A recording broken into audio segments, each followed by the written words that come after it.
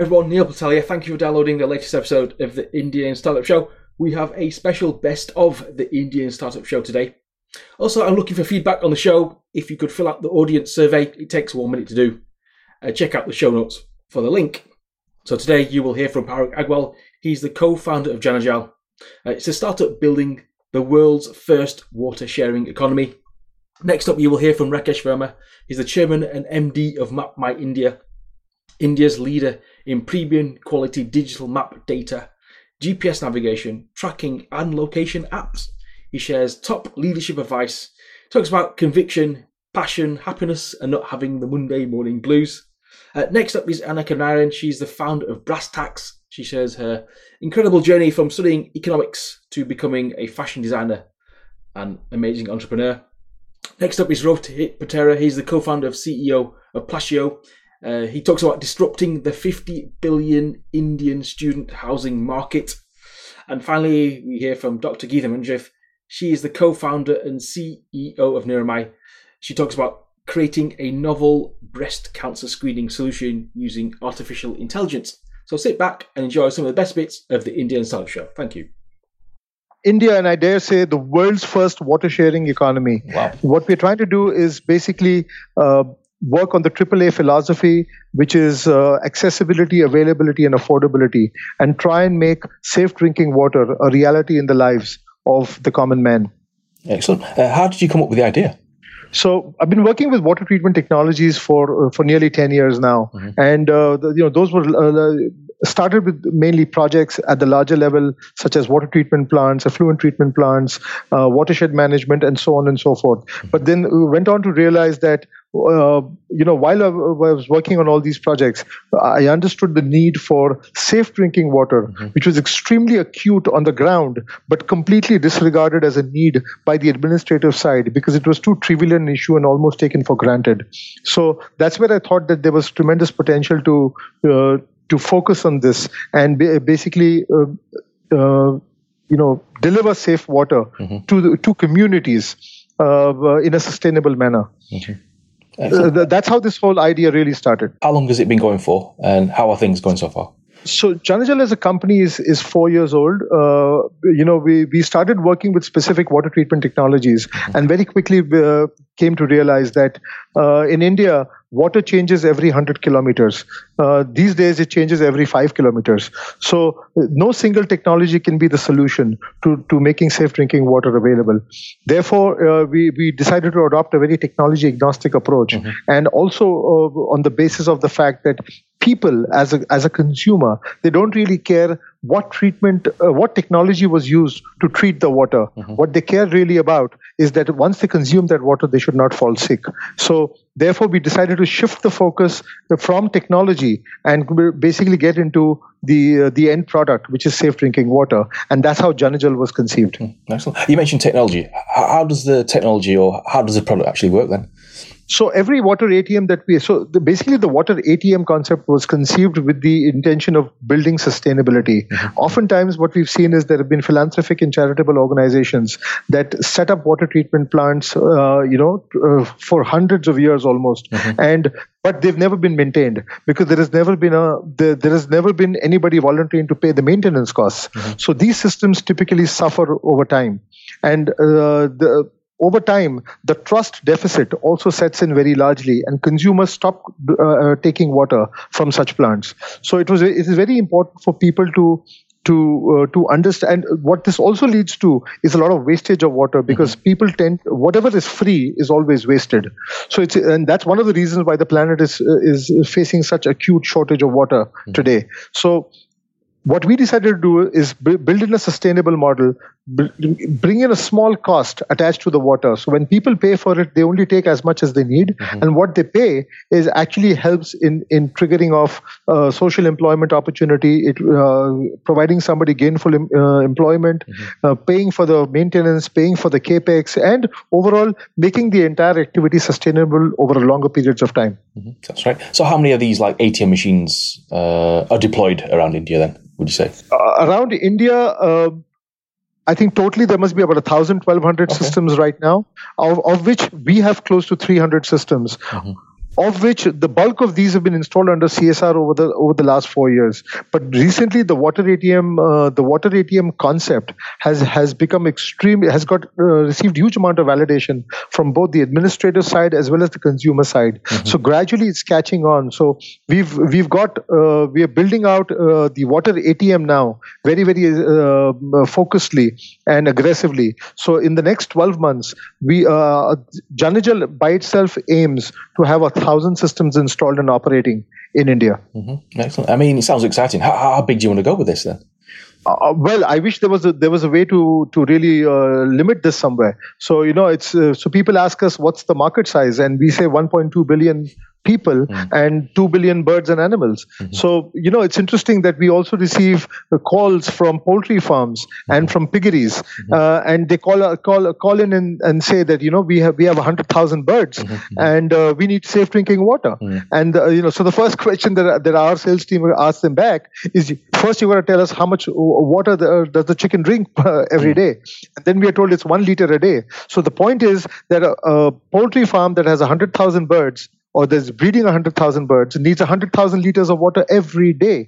So that is the kind of consumption pattern or the consumption need or the demand on the ground.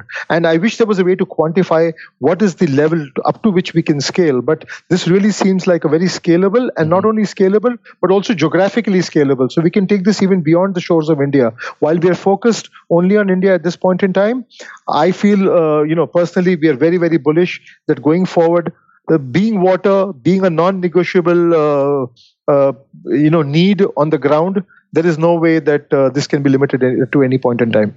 You said you were going for 4 years. I mean, what were the early days like? I mean, how long did it take you to get your first sale, for example? The first sale, I think the first sale that we really took up a challenge, and so while we started in 2013, the concept really began to get wings in 2014 when Mr. Modi assumed office at the center, and that's when he brought safe drinking water and sanitation, basically wash facilities, on center stage in India, and that is when everybody began to sit up and take notice. And when I say everybody, I mean the administrative departments all the way lower down. So over the next year, things really started moving. Policies started falling in place. The administrative department started aligning with this particular need. So so ATMs really started picking up in 2015, and so we installed. In fact, it's a little piece of history in our professional lives that the first ATM that we really installed was on 17th of September 2015, which happens to be Mr. Modi's birthday, at Assi Ghat in Varanasi, which happens to be his constituency. So we took it to him, and his team was extremely appreciative of what we were doing, and they saw the value, they saw the merit, they saw the need, and they saw how this was the ideal way of bridging that gap between free water that comes out of taps and bottled/packaged water that is really expensive and unaffordable for the common man. So this seemed to be the ideal, solution.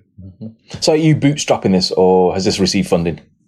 So this has been completely bootstrapped from day one. We are a zero debt company as on date, but so we were really fortunate that earlier this year in February, we got invested into by Tricolor Cleantech, a social impact fund based out of North Carolina, US, and so they've invested $5 million now in this company. They've been extremely passionate about the social impact angle, about the fact that for us, water is only a medium of delivering happiness to people. So they understand the vision, the mission, the entire ideology, the philosophy behind which goes into building Janajal and operating Janajal, and they've really supported us. So we are using that. We are using the funds right now to scale up the operations. We are now building. So previously we were almost compelled to build a wide footprint because we didn't really know which department was. Every department was very selectively and randomly adopting this concept. But now that it is becoming almost an acceptable norm for all municipal corporations, local administrative bodies to implement water ATMs in their respective areas, we are now focusing on building dense clusters. where people can see more of this. They have access, at short distances. So the first effort that we are really making at this point in time is installing 100 water ATMs within the Mumbai region at railway stations. Okay. So as we all know, Mumbai. The lifeline of Mumbai is the railway network. So there are millions of travelers who, on a captive basis, travel every day, and that's the community we're trying to cater to. Excellent. Let's talk about you then. What's your background? So I'm a plain vanilla BCom graduate. I passed out my 10th in 1985, finished my graduation in 1991, and ever since I've been an entrepreneur.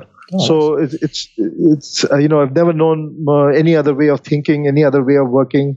Over the last 5 years, people have started referring to me as a technology evangelist, because I've always had a penchant for identifying technologies ahead of their times, and then working to basically bring them into India and basically marry technology with application. So it's, and that is one of the biggest challenges that I have experienced over 2 decades of working with technologies in India, is that it's very important to sometimes roll back a particular level of a technology and bring it to a level at which it can meet the need on the ground, and then start ramping up gradually. So very often good technologies don't get implemented because the environment is not ready for them yet. And that's something that we've been able to do very successfully. I have been able to do very successfully. So what was your first ever startup then? And what did you learn from it? My first startup was in 1994. I identified a communication technology. Those days it used to be called electronic mail. And, India hadn't heard of anything called electronic mail at that point in time. Went on to be called email. And I would go door to door selling email connections in pairs. Wow. Because people didn't know who to send a mail to. And when I used to go around telling people that, the world in the future will be only talking to each other by email, they thought I was nothing short of crazy. And so, as I said, in fact, internet came into India in 1996, which then VSNL brought in. So the gateway was first set up in 96. So that's where I started. We were again very ahead of our times. Technology was expensive. Back in 1994, we invested more than 10 lakh of rupees to set up a VSAT terminal for data transfer, which is unheard of those days, even today. So that was the first startup. That was a successful exit to the extent that it didn't yield a lot of money for us, but it was a huge learning curve, and I didn't lose money on that particular venture. But going forward, the learning curve was so huge that we were able to adapt. So providing solutions, customized solutions, is something that I've always done. So it's not as much as product selling, as much as basically customizing a solution for a certain environment. Based on consumer preferences, based on the availability of resources, and then stitching all of that together. That's been my forte. What did you learn? What was the key takeaway from your first ever startup then? The learning was to basically, be able to sustain. So I think sustainability is the key for any particular activity, business, venture, relationship, and what have you. So I don't want to go into the personal aspect, because then it turns a different way. But the point I'm making here is one has to have the ability to sustain and be very agile. So that is one of the things that I really learned, is not to have a business plan that is so strongly hard-coded that you find it difficult or you do not wish to deviate from it.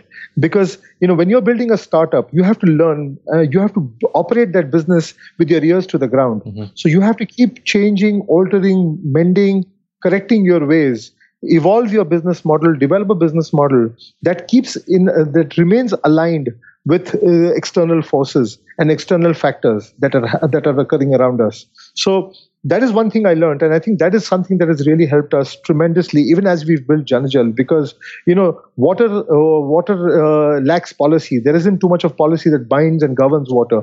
So it was very important to create a business model, to create an operating model, that is unanimously approved, accepted, endorsed, and yet remains sustainable, remains inclusive, and does not run into the typical inertia that one would tend to run into if something like this had to be done. What would you say is the hardest bit about building this business then, would you say? Well, the hardest bit that I see for most, and that even we really have to deal with, is the government interface. Mm-hmm. So we have to go and deal with them. We have to convince them. It took us 2.5 years Mm-hmm. to be able to get them to accept the fact that installing a water ATM actually makes them look good and not bad in the eyes of the public. Because initially there was this typical reaction that you're saying that we need to purify the water further one more time before having the consumers receive it. Mm-hmm. That means our water at source is bad. Now, so there are certain fundamental mindsets which prevail, and graduating the consumer, who typically expects the government to make water available to them for free, and getting them to start accepting a new style of consumption is graduating the consumption patterns, getting people to understand that they now will not get water on call through their tap. They need to actually step out and get 30 liters of water into the house if that's their household's consumption for drinking and cooking every day. So these are things that we are facing, and we are dealing with well, and it's moving very fast. There is a concerted effort all round. Everybody is talking extremely positive about the concept. So that is one of the biggest achievements that we've made over the last 4 or 5 years, especially over the last 1.5 year, which is getting unanimous endorsement and validation for water ATM as a concept. Mm-hmm. You mentioned the government. What's it like working with the Indian government? Well, we extremely enjoy working with the government of India. I mean, clearly one has to understand what are the things that one should not be doing. We have to understand how they can work. What are the provisions that they have, and that only comes with experience. But having said that, if there's anything that has to be done at a national level, at a pan-India level, at a level which is scalable, which brings in volume, the government interface is a must. And so one has to be able to put to deal with that, deal with the game of musical chairs, as we call it. People change, positions change, policies change. But having said that, that's why I said, staying agile and remaining within the corridor of certainty is the biggest challenge, and that is something that we are able to do very well. Mm-hmm. Excellent. It seems you've had a long entrepreneurial career. Anything that surprised you most about your entrepreneurial career so far? Well, what surprised me most is the diversity that has been deeply embedded into this almost 3 decades of an entrepreneurial journey. Mm-hmm. So the number of sectors that I've been exposed to, I've worked in, the kind of understanding of the number of regions, geographies, countries that I've worked in over the last 30 years. And I mean, very honestly, no one ever plans it that way. I mean, everybody wishes that they had a lot more consistency, or consistency, only word that comes to me, to my mind, in terms of how their career would be. But I was always up for a challenge. I've worked in the deepest jungles of Kalimantan in Indonesia. I've worked in the back of beyond in Madhya Pradesh, deep in the Bundelkhand area.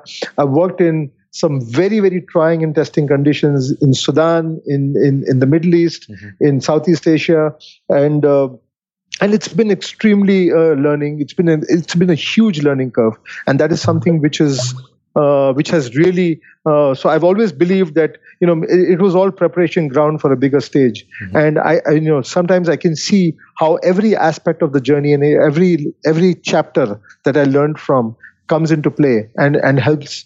Operate a business like Janajal, which allows us to, because understanding people's mindset on the ground, understanding people's needs on the ground, relating to them, connecting with them is very, very important.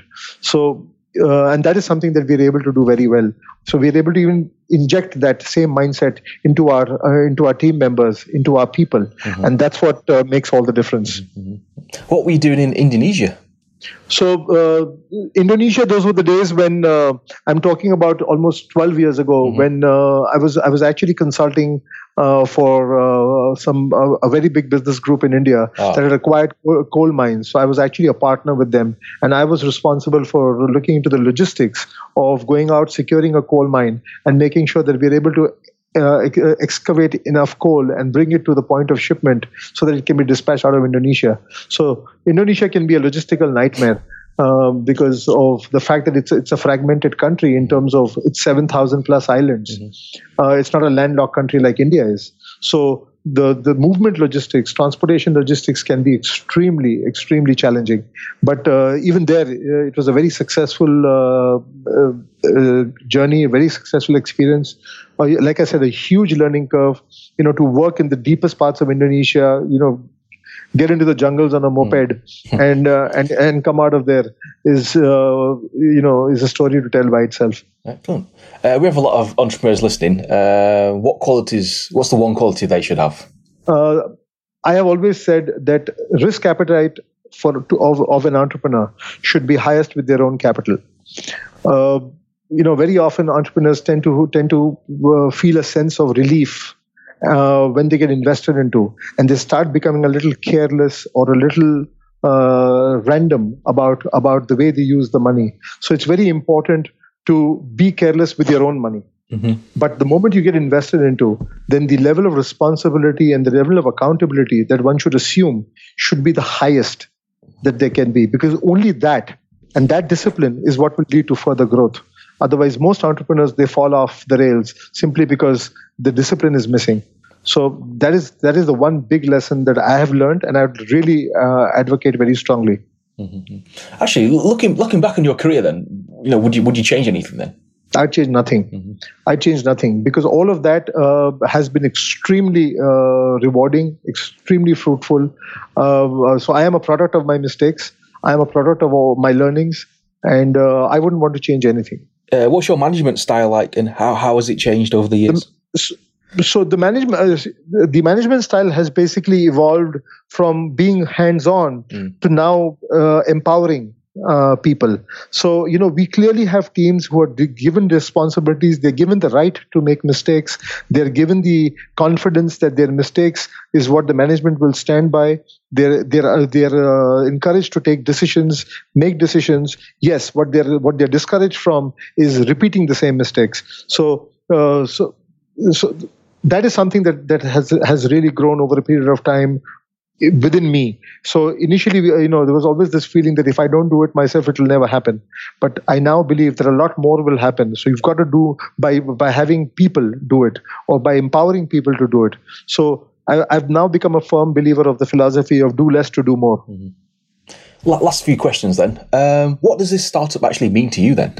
At this point in time, it means everything to me. And when I say everything to me, not just in terms of my personal professional career or my journey in my own entrepreneurial pursuit, but more because this is a concept which connects with almost everybody. So there are very few businesses that bear the potential to become a movement, and a movement is only triggered when it is inclusive, when more and more people feel for it, support it, they endorse it, and they accept it. And that is something that we are seeing. We are seeing it grow multifold every day. The kind of adulation we get, the kind of appreciation we get. We have people coming up and saying, look, I want to just do 1,000 rupees worth of water. I want to give away this summer. Can you help us do it? And when we can actually help them do it, because we make that money go into a community and we give away free water to people worth 1,000 rupees, that's when they feel that, so everybody, there is something to connect for everyone. And so this pretty much, it seems, this indeed is the first step to the development agenda.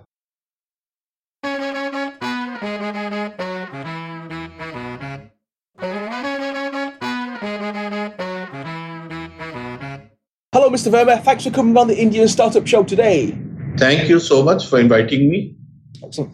Please tell the listeners what you're building. Well, we build maps, as simple as that. But how to use, unless you use the maps, it's of no use, right? So we provide several value-added products, solutions, and services on top of the maps. So we have created the intellectual property, and on that we are providing a suite of solutions which almost entire range of consumers, automotive, and B2B, B2C, B2B2C, like that happening. Well, let's go back to the start then. How did this get started? What was the light bulb that went off in your brain? How did we start? There are two backgrounds. One is we moved back from the US after working there for 12 long years with General Motors and IBM in the early 90s. And we started as a software company, primarily on providing services on IBM mainframe. But in 1995, we stuck across a very nice presentation in one of the Comdex show in Atlanta, where we saw the beautiful digital map of the United States running on MapInfo software. And we really fell in love with those digital maps. And we said, why don't we build this digital map for our country, India? So that's how the genesis or the birth of mapping happened in our country, knowing very well that digital maps will take ages to build, and the use of that is also quite far in the future. But we had passion to do something on our own. Yeah. Me and my wife, who started it. Excellent. And what were the early days like? I mean, how long did it take to get your first customers and make money? Well, prior to the digital map, the way we started was we got the first customer and then we started the business. Okay, but after after we got into the digital maps, we were lucky. I must say that, and we were fortunate that the moment we thought of it, Coca-Cola had come back to India after in their second innings to start it in 1995, if I remember it correctly. Yeah. And they needed digital maps to create the territories for all their bottlers in India. So that's how we got the first customer, and since then we never looked back. But then that was more of a services-oriented work, while we continued building the digital map as a product. So building the product took us 10 long years, from 95 to 2004. So let's bring it forward then. What would you say are the goals and milestones you want to reach in, say, the next 12 to 48 months? So I guess at this point of time, let me divert you a little bit, if it's okay with you, that the 95 to 2004 was one phase of our company where we, on the services model, we were earning revenue. And what Dr. John Mullins of London Business School, I don't know if you have heard his name, he has written in his book as well as in Harvard Business Review a case study which is customer-funded business model. And there he has quoted extensively the MapMyIndia business. So that services model through the customer funding was the first phase. The second phase happened when we launched India's first mapping portal in 2004. You must remember that those days Google Maps didn't exist also. Mm-hmm. So from there onward, we have started providing the various kind of navigation products, navigation services, the tracking services, the analytics services on the maps, and several integrated solutions in the location space. In the process, we have built very proprietary, our own intellectual property beyond maps, the platforms for mapping platform, as well as on the IoT platform. Mm-hmm. So we have reached a very good stage where today the company is rolling, mm-hmm. and the next 12-14 months, as you asked me, definitely looks very promising, because the current government of India's initiatives of various developmental activities are one of the elements the government is focusing on is use the digital maps as a base to create the various plans. What would you say is the hardest bit about building this business? The patience. Okay. And if you ask me that what advice if I have to ever give to any new startups is you need to have patience, and the patience comes from conviction, and the conviction comes from passion. So first we had the passion to do it, and so the hardest part was you keep building a product and you don't really see the light at the end of the tunnel. Meaning there by 95 we started building the digital maps. We had some customers, but that's not just for those 10 or 20 or 30 customers. We had left the cozy jobs in the US and started doing all this. We were looking for, we had a big picture in our mind. So this patience, having patience is the hardest part. Revenue, the sustenance, all that happens if you have the patience supported by the passion. So are you having fun with this as well? Passion, how can you have passion without fun? I guess every day I come to the office, I don't get the Monday blue, which typically people get it, right? And that's the only thing I try to inculcate in the minds of the people working over here, that if you get Monday blues, then probably you're not happy. So I guess not only me, most of the folks I suppose are having fun at MapMyIndia. That's why they're here for 5 long years, 10 years, 15 years, 20 years now. How big do you want to go with this then? I don't know. I mean, we always look at things differently. We said we will do our best. We will try to remain market leaders in the areas we are working on, and let the company keep growing. It seems like you've had a long career. Has anything surprised you about your journey so far? Well, I don't know if I can say anything that surprised me, because of the maturity, a lot of things, I could figure out that yes, there will be ups and downs in the whole this journey, but stay consistent and stay committed to what you are doing. And that's how I have been able to deal with the ups and downs and take care of the surprises. You received the Business Leader of the Year award in 2016. Yeah. Why do you think you got it? So, what advice would you give our listeners about leadership? Okay, what advice I should give regarding leadership? Leadership is a complex issue. My advice would be very simple. Lead from the front. That's number one. Listen to everybody, because if you have started something and you are the leader, then probably you have to listen the most. And I guess everybody is your boss, from the customers to the employees to down anyone. Okay, so these are the few things I think of. Yeah, so everyone in India seems to be wanting to be an entrepreneur. What are your thoughts on this? Good stuff you raised. People have mixed up between entrepreneur and a startup versus starting a business. A business is done for normal living.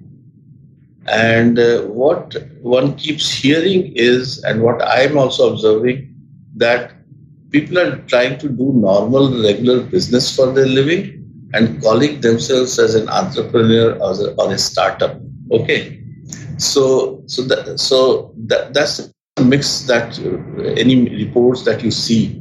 Now, for a startup is something where I believe that a startup can succeed only if you have some differentiator, and there is an entry barrier for someone else to come in quickly. That means at the end of the day, whatever you are starting, there has to be some intellectual property in that.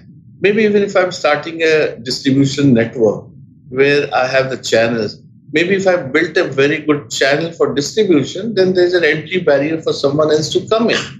So this startup versus just doing a regular business is a big thing, difference that I have noticed, because India or any part of the world, people do all small businesses, mom and pop so open a store, do this and do that. Nobody used the word startups for them. Why suddenly the words, since the very nice, cute jargon of startup word has come in, so anyone starting a business, they say, oh, I have done a startup. So we have a lot of first-time founders. What should first-time founders be focusing on? First-time founder must be clear in their head what business or what business they're getting in. They must think over the stuff very clearly, and they must have a clear roadmap in their head. Is it that they want to be a serial entrepreneur, or building a business? A serial entrepreneur would like to do something quickly, maybe a year or two, develop something, some product, and then sell out. That's one approach for a new startup. The second approach is, no, I'm building a business. And so it's a long, sustainable one. So these are the two things that I can think of. How does it work with your wife then? We started together, and we had a clarity that we complement each other. Okay. She comes from a hardcore technical area, although we are a technology company, so I'm also an engineer, but I won't say that I worked as a hardcore technical. I was more from a business perspective. So the two of us complemented each other very well, and so it became like a pillar, two pillars. Okay. Today, of course, in a large company, then we need many, many more pillars, and we have those. But how did it? So it worked very well, to tell you that. Mm-hmm. Well, last few questions then. It seems you've done a lot in your life. What's left to achieve now? What's left to achieve? Happiness has nothing to do with success or anything. Happiness is a state of mind, right? So I guess that's the last thing I will say left.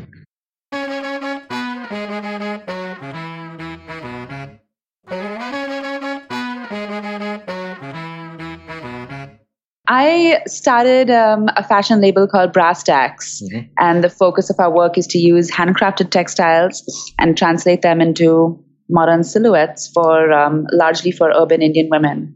Excellent. And what inspired you to do this? I studied economics in the States. I went to a liberal arts college, and after that I started working at an economic analysis firm in New York, and it was my first job, first salary after being a student and dressing in grungy clothes. And I was living in New York City where everybody's dressed to the nines at 8 a.m. So I wanted to go shopping, and I found that I was drawn towards tailored, structured silhouettes, but I missed the fabrics from home. And I actually grew up surrounded by handcrafted textiles because my mom started a sari retail business when she was pregnant with me. So I've grown up surrounded by hand-woven textiles and block-printed textiles, and I didn't realize women like me who were looking for those clothes. And so I searched for them in New York. I searched for them in Chennai when I would go home to visit my parents. I never found them, and so I said, "Hey, let's start this." Excellent. And how's it going so far? Can you share some stats in terms of orders and how many customers you have? We have around 4,000 customers in Chennai and a little over 2,000 in Bangalore. Excellent. And, like a little under 1,000 customers in other parts of the country or the rest of the world. The response has been fantastic. There was a void in the market. I started Brass Tacks at a time, actually 10 years ago, at a time when there were either high-end designers working with a lot of bling, or at the lower end of the market, there was a lot of mass-produced fashion that wasn't very imaginative. And there's a huge void in the market of stuff that was priced somewhere in between, offering really great quality stuff that wasn't bling and stuff that fits into women's everyday lives. So you've been doing it for 10 years. I mean, when did you realize that, it was going to work out for you?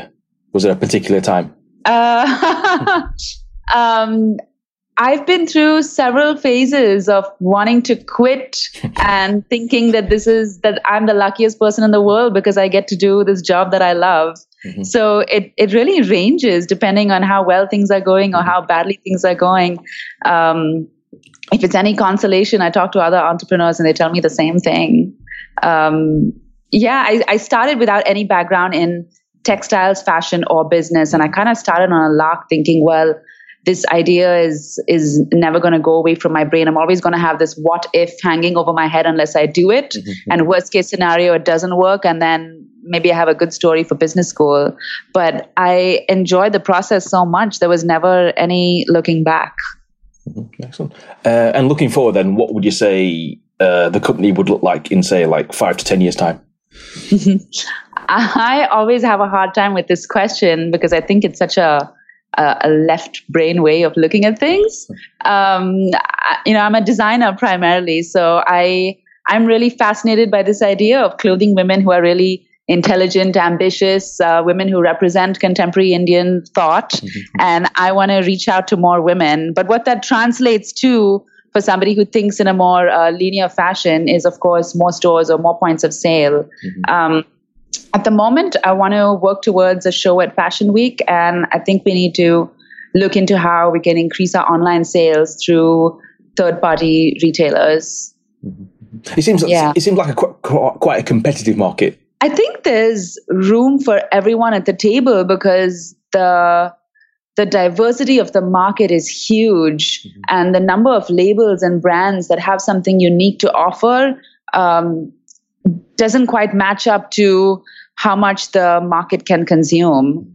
So yes, in a sense, it's competitive if you're competing with mass-produced labels where price is their main USP. But I think for anybody starting a new business, whether it's in fashion or not, it's not a great idea to start unless you truly believe that you're offering something, of value and something that's distinctly different from everybody else. And so I have to believe that that's what I do have to offer. And it's important for me to keep asking myself that question, am I producing something that's truly different and truly unique? So I don't think so much about the market being competitive as whether or not I'm doing something that's different and interesting. Actually, you said you were self-taught. I mean, how did you teach yourself fashion design then? I found a professor of pattern making and I twisted his arm and asked him to teach me classes every Sunday because he was busy from Monday to Friday teaching at a university. So he would give me a 4 or 5 hour lesson on a Sunday, and he'd give me enough homework to last me through the week, and then we'd meet again the following Sunday. And we were actually supposed to do 5 models covering, a basic top, a basic skirt, join them together to make a dress, a trouser, and a jacket. But by the time we got to the dress, I opened my store. And then life became so busy afterwards that I never got a chance to learn how to make a trouser and a jacket through formal education. So I just had to teach myself on the job. We created a size chart that works really well for curvy Indian women. And so I couldn't just buy any old trouser and jacket from another brand and copy it because the measurements just wouldn't work. So our pants, which are actually really well appreciated and one of our fastest selling items at our store, it took me literally 110 samples to create our first trouser. It probably would have taken a regular fashion designer way fewer samples, but because I didn't have that formal training, it was trial and error, learning on the job. Actually, what does your mum think of this? Because didn't you say she was she had her own store or something? Yeah, she and her partner started a sari retail business. So it is more traditional clothing. But we have very similar taste in textiles, very different taste in the end product in clothing. But my parents are extremely supportive of the work that I do, and I get a lot of free help from them all the time. Like I say, you've been doing this for 10 years now. A lot of fashion businesses have failed. Why do you think you're still going then? Why do you think you've succeeded? Well, what is success measured in? I think I've had a lot of stumbles and learnings, but our business is still relatively small considering it's 10 years old. And so in that sense, maybe every time I've stumbled, the cost of error hasn't been high enough where I've had to shut shop. And I think now in the last couple of years, for the first time, are we focusing on building a really strong team so that we can actually focus more on growth. Whereas initially I had this idea to start a business and then I sort of got bogged down by the daily grind of running a business, and didn't really set up a team in place. Maybe his lack of experience in age or work or whatever it is. But now is when we're starting to grow in a big way. And so I think the next 5 years are going to be pretty crucial for us to determine, how we go forward. How do you keep on top of trends then? I like to design clothes that are timeless. And so in a way, I don't pay too much attention to trends. Having said that, I think they just, infiltrate your consciousness by observing people, by reading fashion magazines, by going in and out of stores. But yes, by and large, I try not to focus too much on trends. I don't think of Brass Tacks as a very trend-driven label. Where does the Brass Tacks name come from? It comes from the expression "getting down to brass tacks." Okay. Do you use that expression? Yeah. Okay. So I was talking with a few friends and my mom about a name, and we couldn't think of a name, and my mom kept offering these Sanskrit names that meant like texture or textiles. And I was like, no, those sound too wishy-washy. I just want something that sort of says this is it. Focusing on the foundation of a garment. I want to make stuff that's simple, well-made, everyday clothes. And she was like, okay, so you just want a name that gets down to brass tacks. And I was like, there's my name. Excellent. Obviously, social media plays a big part in your business. Do you have like a clear strategy? What works best for you? Is it like Twitter or Instagram or email, etc.? Initially, Facebook worked really well for us, and we continue to use Facebook, but Instagram works really well for us now. And it's sometimes a combination, we'll share things on both platforms. We also recently started a blog where we interview women who personify what our brand is about in many ways, and, write about them on our blog. And then we in turn share that on social media. In terms of social media strategy, I think we go mostly with intuition. We have some core values that we want to communicate, and we use social media as a platform to share our interest. And the idea is that if we're true to ourselves, then we automatically attract more of our tribe. Let's talk fashion then. What's your favorite piece of clothing? I really like silhouettes that have both structure and drape. Right now, I have this wrap dress that I really like because it's fitted in parts, but also really drapey in parts. I also have this really loose dress, and it's ironic because when I first started Brass Tacks, I said I will never design something that's loose and never design something that's all straight lines, because I was all about making fitted, contoured silhouettes that follow the female form. But recently, and I think this is partially a global trend that's influenced me, even though I've been putting an X on trends. So recently, I've been really influenced by this idea of wearing really loose anti-fit clothes and seeing how you can add little design details or a drape or cinch it in somewhere that makes it look really interesting and fashionable. So I suppose we've all had like fashion disasters. Have you had any fashion disasters? I don't know. People have been kind enough to not tell me. Okay, excellent. And what should guys be wearing then? Obviously, it's the middle of summer now. Not in the UK, obviously, but what fashion tips can you give us, guys? I think natural textiles are always the way to go. For warm weather, thin cotton or linen shirts work really well. I like attention to details. So rather than big, loud patterns, little details around the button placket or the collar or the pocket, I think are always really striking, and also timeless pieces that you can wear several times over without feeling like you're being noticed in the same thing all the time. Stupid question, but what would fashion look like in like 50 years or 80 years time, do you reckon, if you have to guess? 80? Would people be still wearing jeans, trainers and T-shirt? Are everybody wearing jeans, trainers, and T-shirts? Yeah.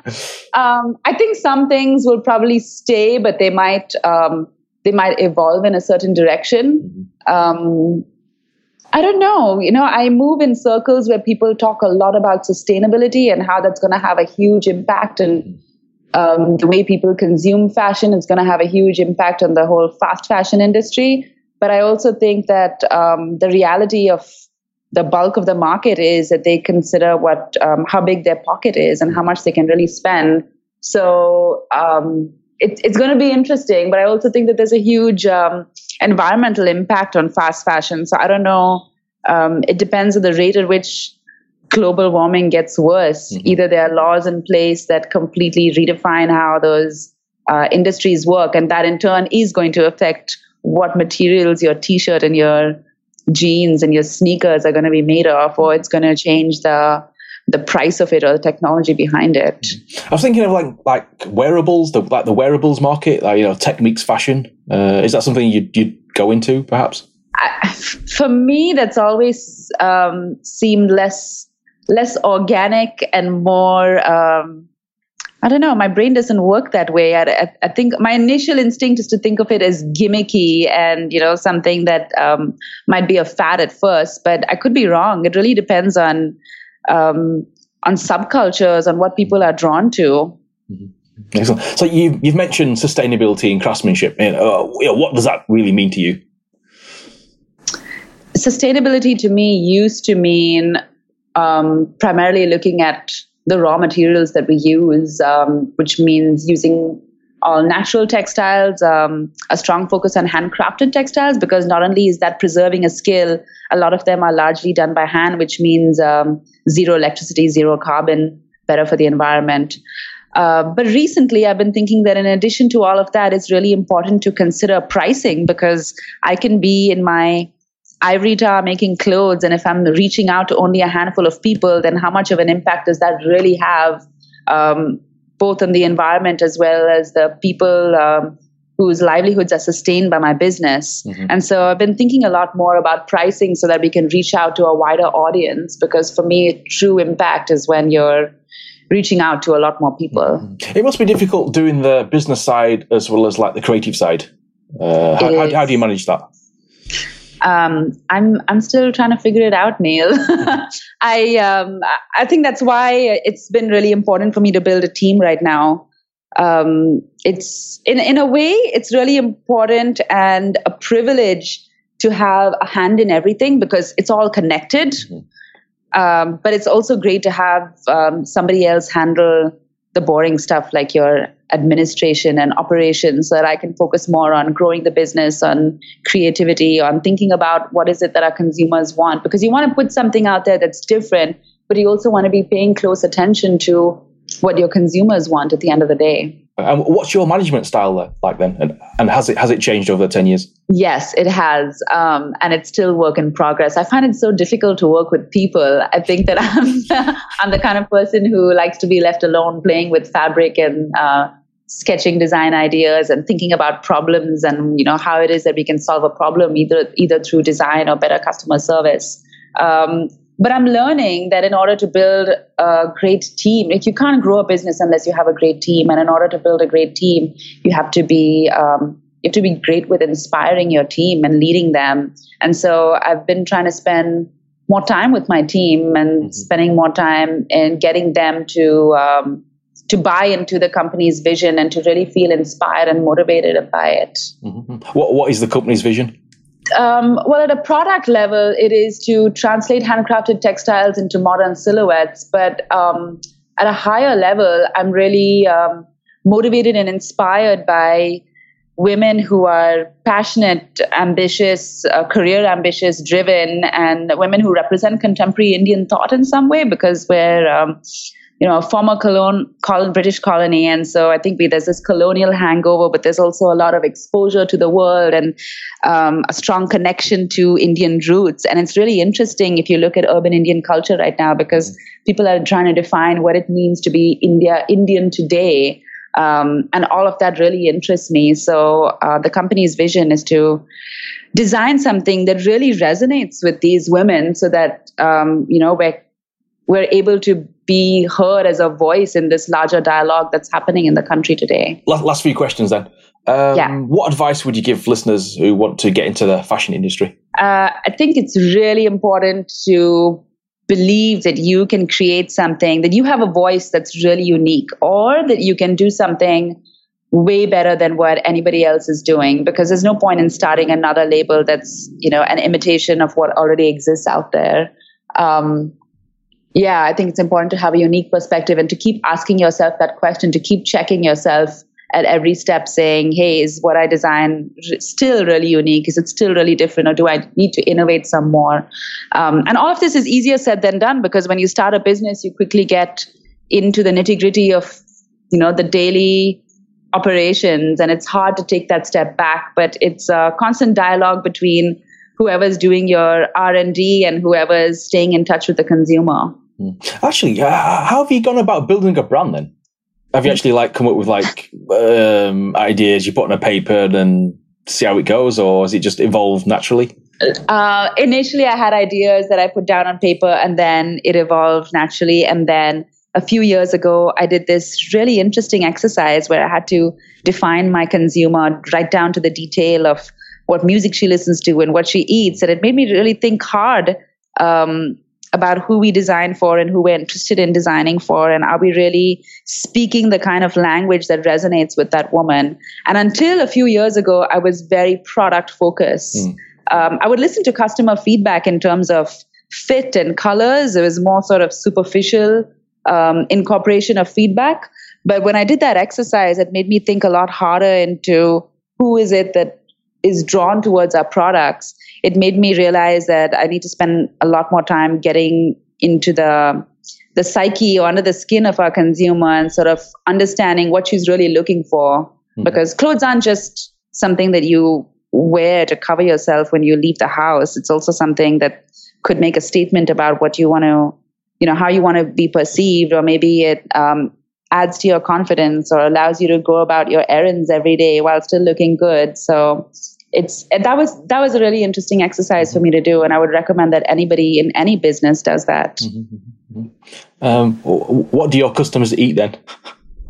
A lot of healthy food. Oh, okay, that's good. Okay, excellent. Do you have any heroes or people you admire? It doesn't have to be a fashion person. Yeah, I was going to start with my parents because both of them were entrepreneurs. But I constantly meet people, mentors outside, outside my close group of friends and friends as well who are entrepreneurs. It's odd, but the city that I live in is a city that a lot of people flee from after college, because it's not a city that attracts people for jobs in the same way that Mumbai, Delhi, or Bangalore do. But the people who stay back, or the people who come back after studying away, come back because they either join a family business or they start their own business. So by some sort of self-selection process, a lot of my social circle consists of people who run their own business. And so I'm constantly learning from friends as well. What advice would you give our listeners about running a business then, for a first-time founder? Aside from doing something that's really different, I would say it's very important. It can be very lonely running a business. People always say that it's hard work, but hard work to the average layman translates to give up your social life and work lots of hours, many hours. But in addition to that, I think it can be lonely if you're used to having a team of peers and colleagues. And so it's important to artificially recreate that, or make time to find mentors and peers who can help you with your work outside of your work. What was the opinion of your friends and family when you told them that you were going to do a fashion business? Initially, they wanted me to, I have a bachelor's degree in economics. So initially they wanted me to get a master's degree, and they said it's too soon. I think there was also this feeling of, well, maybe it won't work out, and, she'll go back and get a master's degree. But they were also very supportive. I think it was mixed. I think it was a lot of concern of, is it a little too early? I was 26 when I started Brass Tacks. And, there was this feeling of, hey, there's still a lot of more time to start your own business, because once you throw down roots, it's hard to kind of up and leave. But they were also very, very supportive. So looking back then, would you change anything? No. I've thought about that many times. And of course, if I did it differently, then things would have panned out differently. I think I was very impatient at the time if I had got a master's degree and if I had waited a little while longer, it might not have happened.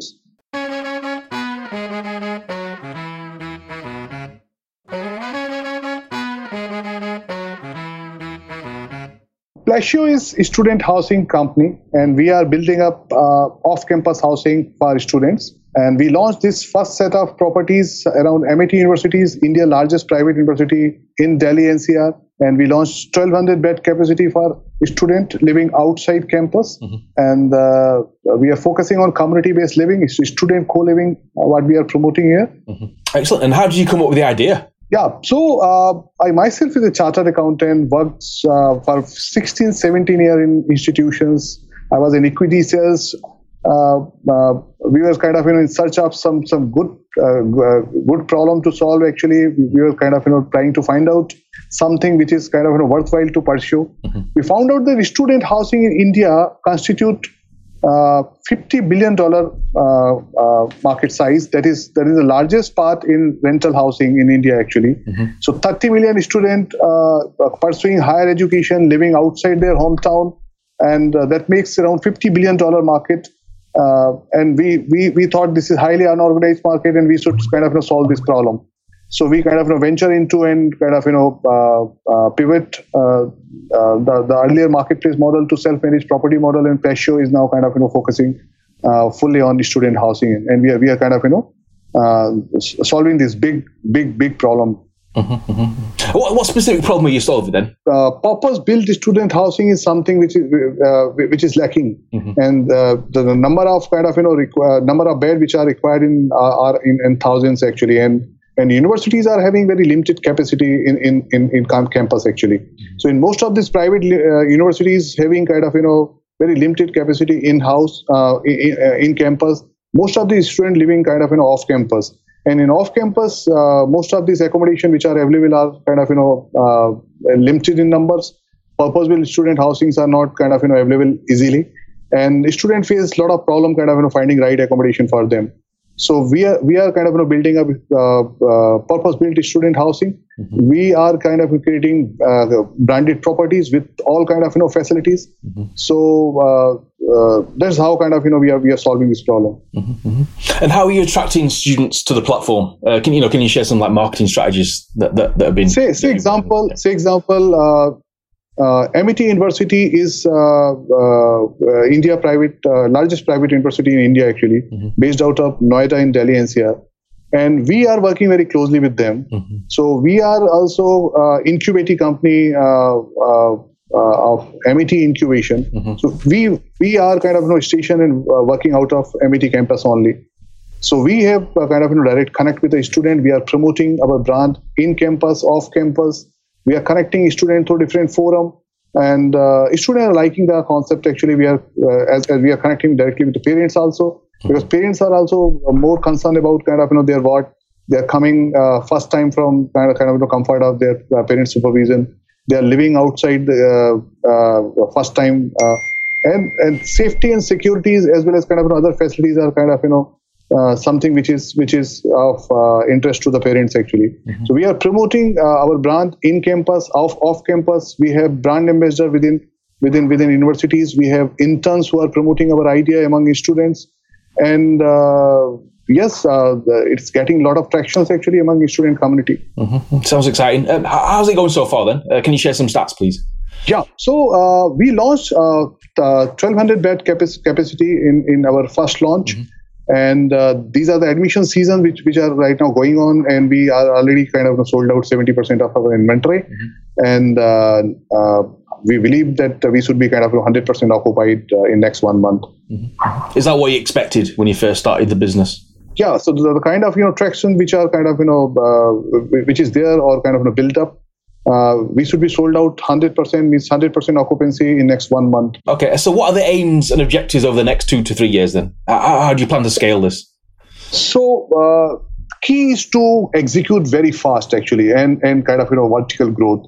Next 1 year itself, we are targeting 10,000 bed capacity in Delhi NCR, and our overall target is to kind of build India's largest student housing company with 100,000 bed capacity in the next 3.5-4 years. Where does the name come from? Yeah, so we derived Palacio from Spanish word Palacio. Palacio is something, a palace, a place of kind of, a aspirational place.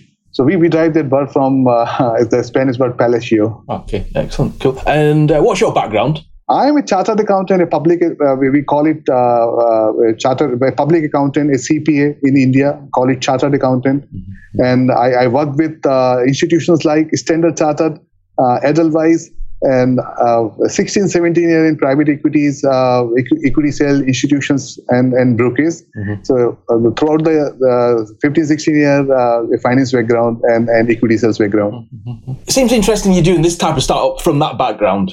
Any specific reason why you're getting involved in student accommodation?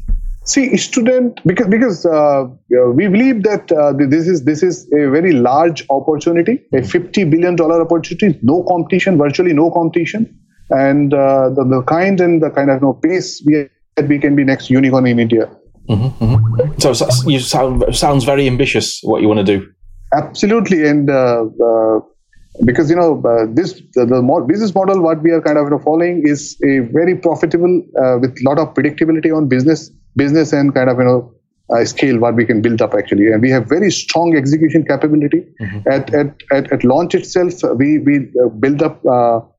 600 room capacity, that is very large, and we cornered close to 70% of inventory around MIT University campus. Mm-hmm. So we believe that we can execute the whole plan very meticulously, very precisely, and kind of achieve our target actually. Mm-hmm. Because top line is very strong. This business is a low margin business, but very very high ROI. Every stage, every unit level, we are profitable actually. Mm-hmm. So we believe that if company is cash surplus, if company is working capital positive, and if we have right kind of business model, right execution capability, building a large organization is not a difficult task actually. Mm-hmm. Mm-hmm. Sounds really exciting. Are you generating revenue out of this at the moment then? Right now, this financial year, our revenue would be $3 million. And what was the reaction to your friends and families when you told them that you were leaving your business? It was shocking. I was well pleased in the companies. Actually, I was drawing good salary, so it was really shocking. But my wife kind of helped me a lot. It was shocking to the parents, but eventually they kind of found out, yes, this is the right way to kind of now they are in full support. Mm-hmm. Of course, the entrepreneur journey is not easy. Mm-hmm. It is very difficult, very stressful, very very taxing. But eventually, my family and friends now kind of understood that this is something one should pursue actually. Mm-hmm. What would you say is the hardest bit about building this business? So actually, I convinced them that the students are still facing problem, but they were facing 20 years back when we were also students. So problems are kind of existing, and it is at the pilot level now. They are the kind of feeling that yes, this company is profitable and kind of a very profitable and scalable company can be built up. Mm-hmm. So now everybody is realizing that the business what we kind of opted for, or the model we have kind of chosen is the right one, and eventually there is a lot of visibility, so there is no kind of contingency upon the kind of path we have chosen. Mm-hmm. So now everybody is kind of in favor of what we are doing. Good. Well, actually, what are your memories of living the student life? During our university time, as well as the time when we were doing chartered accountancy, finding the right accommodation was something, a Herculean task actually. Very, very difficult, very, very kind of, unhygienic, unprofessionally managed places. And, the problem still exists, means there is no kind of, improvement. People are ready to pay. Millions and millions of students are kind of living coming from small town villages and coming to the kind of to pursue higher education in kind of large cities. They are still facing problem. They are not finding good place to stay. Mm-hmm. So the problem we were facing at our student time 20 years back, the problem still exists actually. So we eventually kind of found out that as a student we also live the same life, mm-hmm. and we know what is the problem of a student. So it is good that kind of we at the same time we are helping student to live better, And at company level, we are making, we are expecting kind of to make a lot of money as well. At one side, we are kind of making, we are solving a social problem. Secondly, it is a good problem to solve as in terms of kind of making a profitable organization. Excellent. Well, last few questions then. Do you have any like heroes in business or in life? Any people that you look up to? Yeah, absolutely. There are successful personalities you can always inspire with. Like Reliance is the largest organization now. So I kind of derive inspiration from Dhirubhai Ambani. There are other kind of contemporary or very successful entrepreneurs in India. We kind of as a team also inspired with Narayan Murthy from Infosys. The kind of organization he built up with the kind of transparency, good governance, and integrity. We believe kind of we should also follow the same path. So there are people we kind of drive inspiration. Of course, we drive inspiration from some of the successful entrepreneurs from West. That include Elon Musk. That include kind of founders of Google, Mark Zuckerberg. They kind of built up multi-million-dollar organization at very young age. We drive a lot of inspiration from Steve Jobs. The kind of organization he built up, the kind of dedication he had, the kind of uniqueness he built up in the product. So these are the few kind of leaders. These are the few people we drive inspiration and kind of that help us to kind of continue in our journey to inspire people to kind of work more, focus more, and kind of work for a mission with more dedication, actually. Excellent. What advice would you give to first-time founders who are listening? I believe one should take risk. One should make mistake, but every time we should learn from our mistake. Perseverance and focus and consistency is something actually every entrepreneur should kind of have, and that is those are the key kind of item one should kind of follow. I always believe in kind of we should not always haunted by our past. We should always look forward, and one should never ever kind of fear from making mistake. Actually, those are the key. I believe in every entrepreneur should kind of characteristic one should possess actually. And hobbies and interests. How do you relax away from your startup? I think when I spend life with my whenever I have time and when I spend time with my families, that is the kind of the way I kind of unwind myself actually. And of course, every Indian is inspired by yoga, so I always believe in kind of meditation in yoga, and that gives me kind of a lot of relaxation, and I kind of unwind with that actually. And what's the best advice you've received so far, personally? I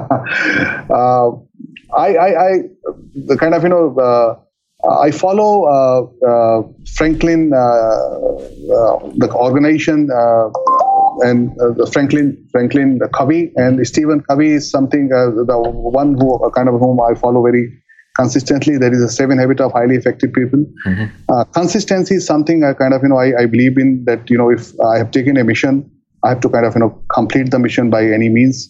I should not kind of back out. So whosoever I follow, actually, the Stephen Covey is someone who I kind of take a lot of inspiration. And the one habit is consistency. So that is something I follow diligently and religiously, actually. And what qualities? What is the main quality that an entrepreneur should have? You have to fight back from from any of your defeat. Actually, that is the major quality one entrepreneur should possess. Actually, again, I'm reiterating consistency, focus, perseverance. How much does it actually cost? So the cost starts at 10,000 INR, Indian rupees, and it goes up to 25,000 INR a month. So we have range of properties. There are 3 types of properties. One is Flash Show luxury properties, then Flash Show prime properties, and we have Flash Show dome properties. So 10,000 rupees a month is Flash Show dome, and it goes up to 25,000 rupees a month that is Pleasure Luxury Property. How did you come up with those pricing? So we kind of, it is based on market research. We found out that people are kind of ready to pay higher money if you have good facilities to offer. We have good all-inclusive pricing that include good room, furniture, professional management, facility management, that include internet, that include food. And these luxury properties are more spacious, very nice properties, very close to universities. So we found out that there are budget properties which are in demand, and there are luxury properties also which are in demand. And with market research, we found out that these are the right price actually. So we have all range of properties from 10,000 rupees to 25,000 rupees.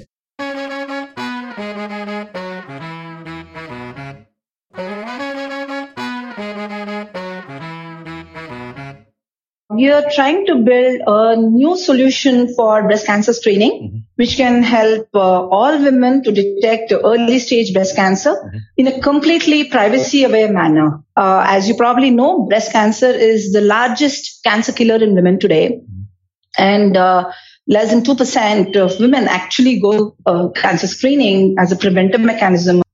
So really, we need a solution which can be affordable, accessible, and acceptable by women. And we are trying to build such a solution. Okay. And what inspired you to do this?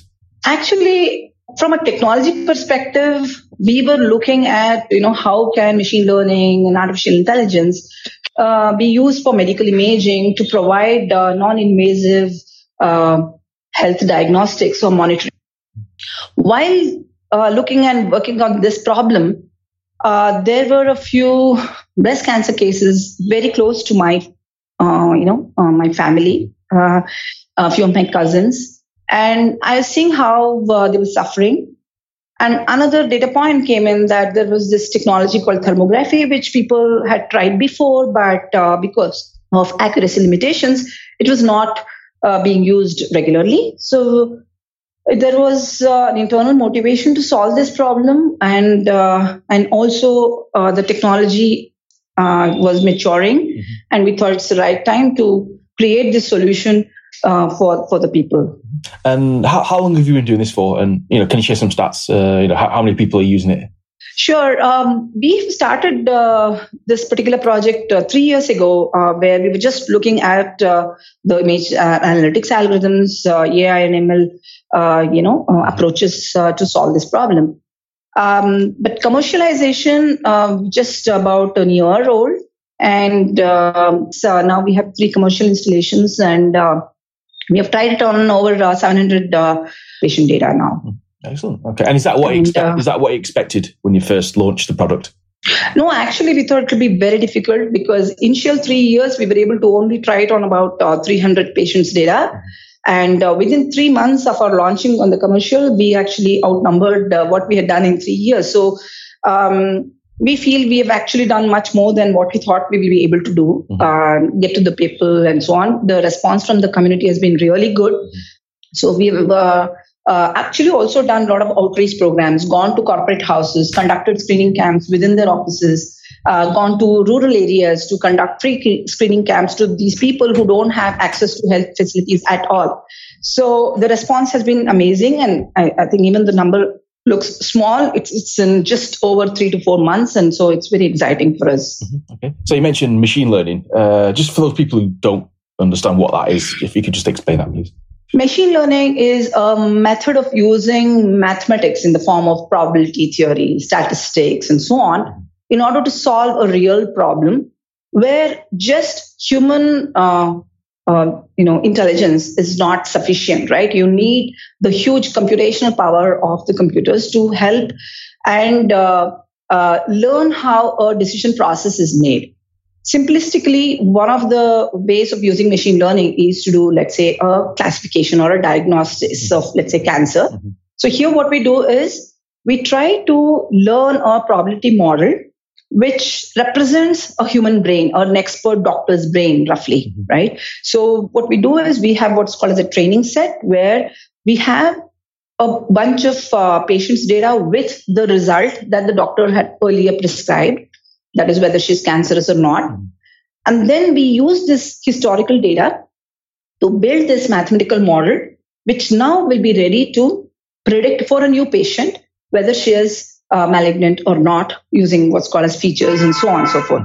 The good part is, because it's a computing environment, the machine learning algorithm can look at lots of data points. For example, for thermal scanning and breast cancer screening in Niramai, we use 400,000 temperature values of the chest of a single lady, which is a humongous, huge cognitive overload for a doctor to stare at, right, and make a diagnosis. So leveraging the earlier efforts and diagnosis that the doctors have made, we learn a model which will now be a major as a tool for the doctor to make the final decision, or in some cases can also try to replace the doctor to some extent. Where did you learn all this then? I have a PhD in data analytics and machine learning from Indian Institute of Science. And I've actually worked on many problems where ML has been used, being part of the research organizations for the last 25 years. Having said that, machine learning is a new science that has developed over the last probably 8 to 10 years max. And have had the opportunity to go back to school and learn some of these models, from stalwarts, from professors of IISc and other places. So, and then work with very smart engineers in my team and researchers in my team to actually try it out on real problems, giving us the confidence that we are ready to solve a very, very important problem in life today, which is breast cancer. What is the state of machine learning in India then, would you say? Machine learning is not really a geography dependent thing. I would say that, let's say 5 to 8 years back, the techniques that were being used were not, proven enough, not having good confidence in the results of ML and so on, ML algorithms. Because machine learning requires a good amount of data to train so that, it can actually mimic or kind of reproduce a human's brain, as I mentioned. So now you're seeing a lot of digitization happening everywhere. For example, even in healthcare, you see a lot of hospitals going in for EMRs, electronic medical records, and other kind of digital data, which can be fed into the algorithm to perform better and better. So I think now it is ripe enough to be tried on real, critical problems. And we are happy to be in that era where we're just making a transition from, it would have been good to try to actually can be tried, that transition of making ML real. Excellent. So if someone's listening and they want to get into machine learning, what advice would you give them? I would say, go back and brush up your maths, which we generally forget in high school and so on. Yeah. And I would also say it's not so hard. Go through some of the let's say Coursera courses that's available. And most importantly, try it out hands-on. Download some data sets that are available. Try out some applied ML kind of algorithms. Try out things on problems. Try out these algorithms on problems that are close to you, right? You have access to data. Try to think about what can I predict, which I don't know about this, and try to formulate it as a machine learning problem. And there are several tools today, and many languages can be used for actually programming and using machine learning algorithms. Could be Python, R, Scala, MATLAB, Java, C, whatever is the language of your choice. Just go ahead and do it, but please make your hands dirty. Otherwise, it's all be in books. Excellent. And how we going back to Niramai then? How does it work? Can you explain how it works? Sure.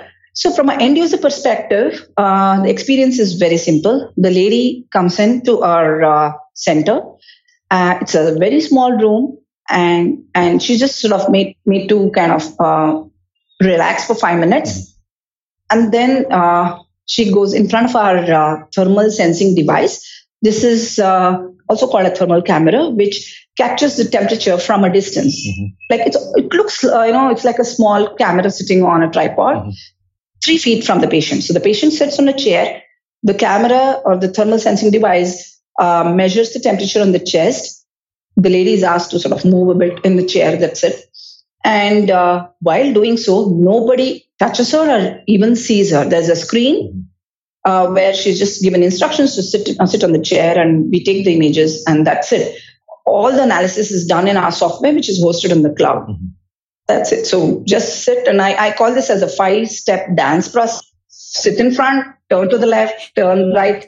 That's it. Yeah. So. Okay, excellent. I mean, how accurate is it then, would you say? Fortunately for us, in the amount of testing that we've done, we have got really good results, in upper 90s, and we're really hopeful that we'll be able to maintain that level of accuracy at what you call as sensitivity and specificity. When we actually go on really, really large number of cases. By far, cancer detection is a very hard problem. Even the current techniques are not, they're no better than 80-85%. There's so many women who cannot undergo, let's say, mammography because of density of the breast and so on. So compared to all this, doctors say that, we are very, very far ahead in the accuracy, and sort of, it's extremely promising technology. So what's been the reaction of the health industry to what you're doing then? We've had a couple of mixed kind of reactions. The first reaction is, this is really, really promising, and you are on a very good track. So that's a uniform response we get. Some of the healthcare specialists are very willing to try this out, because thermography as such is already an adjunct breast cancer screening modality. It's approved by FDA as an adjunct modality. So a couple of hospitals are very much open to actually install this and trying this out in their hospitals and diagnostic centers. In fact, not couple, we have quite a few of them interested in doing this. And there are a few hospitals who are interested in doing as an informal trial, comparing our results with their mammography and ultrasound tests, and then converting it into an actual deployment. And we are open to both. We are open to doing evaluation trials. We are open to doing screening camps for them, and then get their confidence and get our own confidence that this is working fine. I increased one, and then try this out. But there are also a small pocket of them who are a little skeptical. They want to see maybe a couple of thousands to be done, and then they will be adopting. How does that make you feel then, the people who are skeptical? So actually most doctors are slightly not as accepting technology as, let's say, a customer care person or a transportation person. Rightly so, because it's a very, very important problem, and they are making an extremely important decision. And we are talking about cancer, so it's about life, right? Life and death situation. So we definitely understand why they're skeptic and why those questions are being asked, and we share the current approaches. And the most important thing is, because ours is absolutely has no side effect. That is, it's extremely safe. We are not using X-rays. We are not using radiation. We're just measuring the temperature. It's completely non-invasive. When we actually go into a lot of details, they say, yeah, of course you can do this as another test. And then when they see the results, they say, yeah, of course this can possibly used as a mainline test. So we see them getting converted from skepticism to yes, and sort of come and do it. So we like that journey of moving. So we don't get deterred by the initial questions, but we like the journey of moving from, we always say -1,000 to +100 or whatever, that kind of sentiment. Yeah. Excellent. So in the next 2 or 3 years then, what would you say your aims and objectives? Definitely we would like to deploy this in a few more locations, first in India, provide this solution for many, many more women through outreach programs, the screening camps that we do inside corporates as well as rural areas. And maybe in the next year or so, we will actually go for further regulatory approval that may be needed for going outside India as well. Actually, what in your opinion, what would healthcare look like in 50 years' time then? Will it be all like AI, machine learning? What's your opinion? Yeah, I mean, there are many things that we can think about. First aspect is definitely AI and ML is going to play a good role, much better role than where we are today. We will definitely need doctors to be mediating for several of their one is expertise. Another is the trust factor that they bring in with the patients and so on. The AI/ML tools will be AI/ML algorithms will be excellent tools and friends of these doctors to help them increase their productivity and help them make very minimal errors, because doctors are also human, right? And at some point in time, they're also making a little bit of a guesswork because there's so much data that's out there. So this ML tool can help the doctors really assimilate the huge amount of data that will be available. More sensing devices will be available at that time. So there's more data, more confusion for the doctors. So these tools will be excellent friends. Probably doctors will be in a situation that they will not be able to make diagnosis without these tools, right? They forget they're like, oh, where is my tool? Without that, I can't figure out, right? So probably that's a situation that will come in. The second aspect is about what is called as precision medicine. That is, every person will have different type of treatment. Right now, it's 3 or 4 treatment options, and a patient comes in, it's either one of the 3, right? It will be very customized and personalized medicine for each of them. And again, these tools will help in making that decision, treatment planning. And third part is, I think end users would be more empowered with tools which can use for wellness, right? So that, there's several variables, you can measure your heart rate when you're walking. You can measure, of course, your temperature, your BP and all of those things, right? So these probably will become a common thing, and people will know exactly when to go to the hospital. They will actually have this preventive or predictive analytics helping them to get to preventive healthcare, right? So hopefully people will be much more healthier and happier because of ML. Healthy and in 50 years. Yeah, definitely healthy and happier. Definitely. What excites you most about this startup then?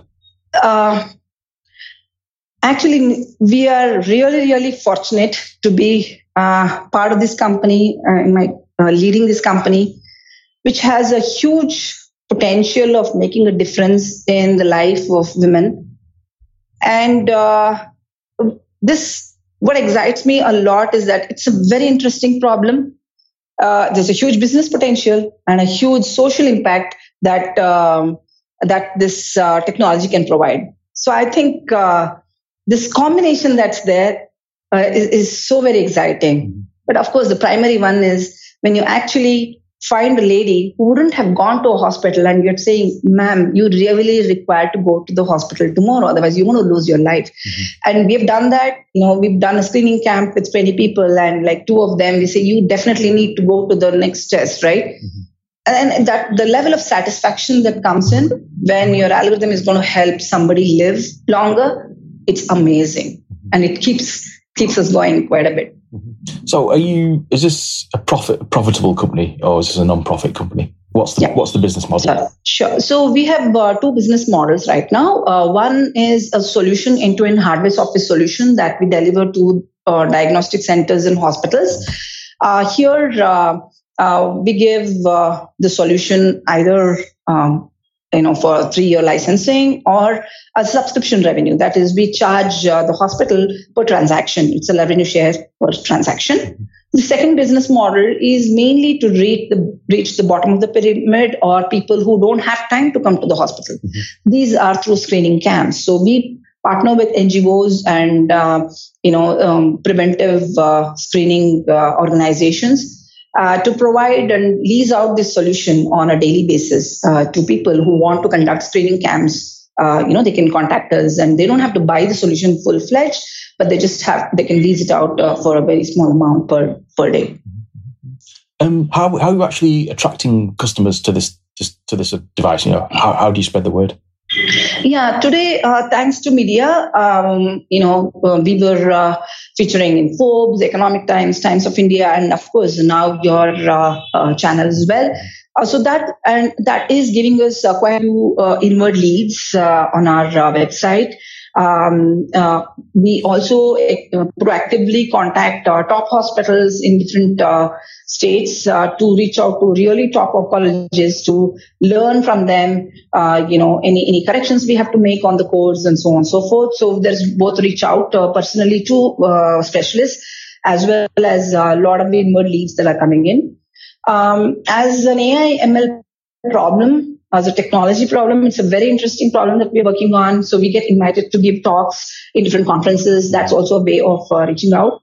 And the screening camps and word of mouth is amazing, right? When a lady comes in, she actually brings for the next camp a lot more people because she really loves the experience, where she's going through a very, very private kind of a screening for a very, very private experience, right? It's breast cancer screening where she doesn't have to see anybody while doing so. She actually sort of also brings in a lot more of her friends next time, when we conduct the screening camp. So all of these have helped us so far.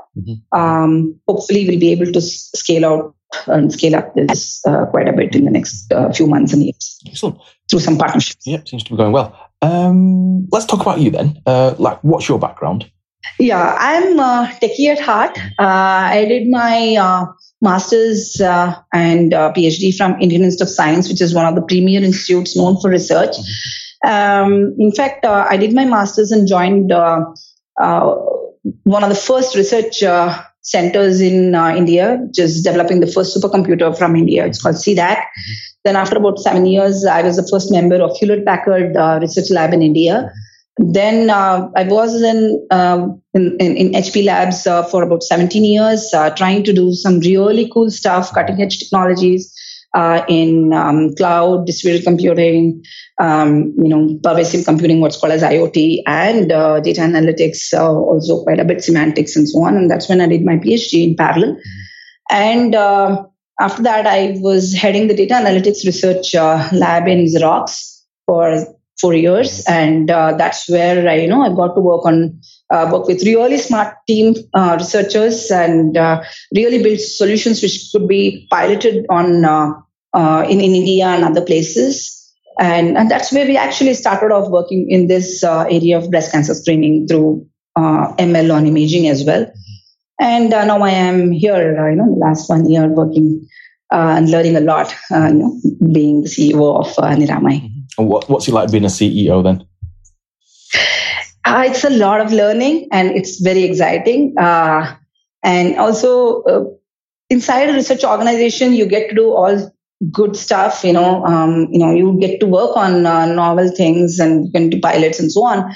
But the kind of independence gives you the speed, the acceleration that's needed to make things happen. You don't have to wait for a long chain of approvals before making a small decision. So this kind of, power empowerment to move very quickly is very exciting. Me and my partner Nidhi we bounce off a lot of ideas. We have wonderful investors who have been giving us advice on the right direction. So with that, we just sort of move very quickly.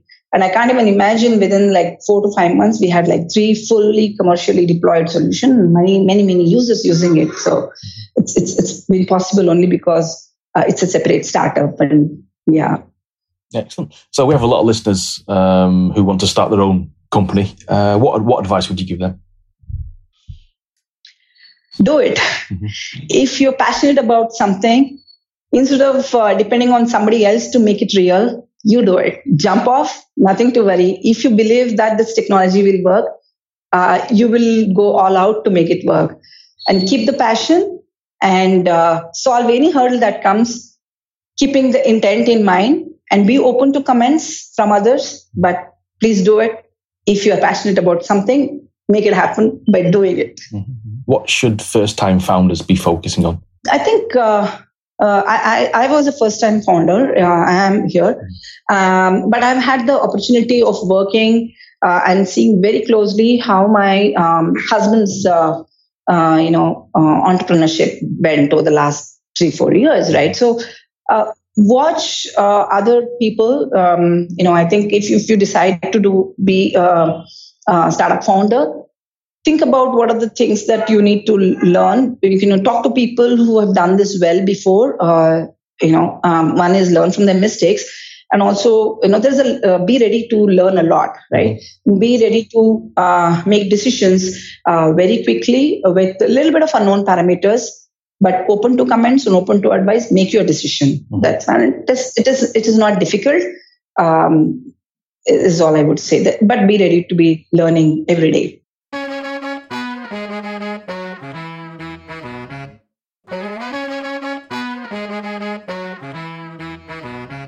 That is the end of the show. If you liked it, please leave a rating and review of the show. Just search for the Indian Startup Show on iTunes and now on Spotify. If you're building something exciting, please send me an email, hello@neilpatel.co, and tweet at Indian Startup ASH, or go to facebook.com/Indian Startup Show. We'll connect. Thank you and goodbye.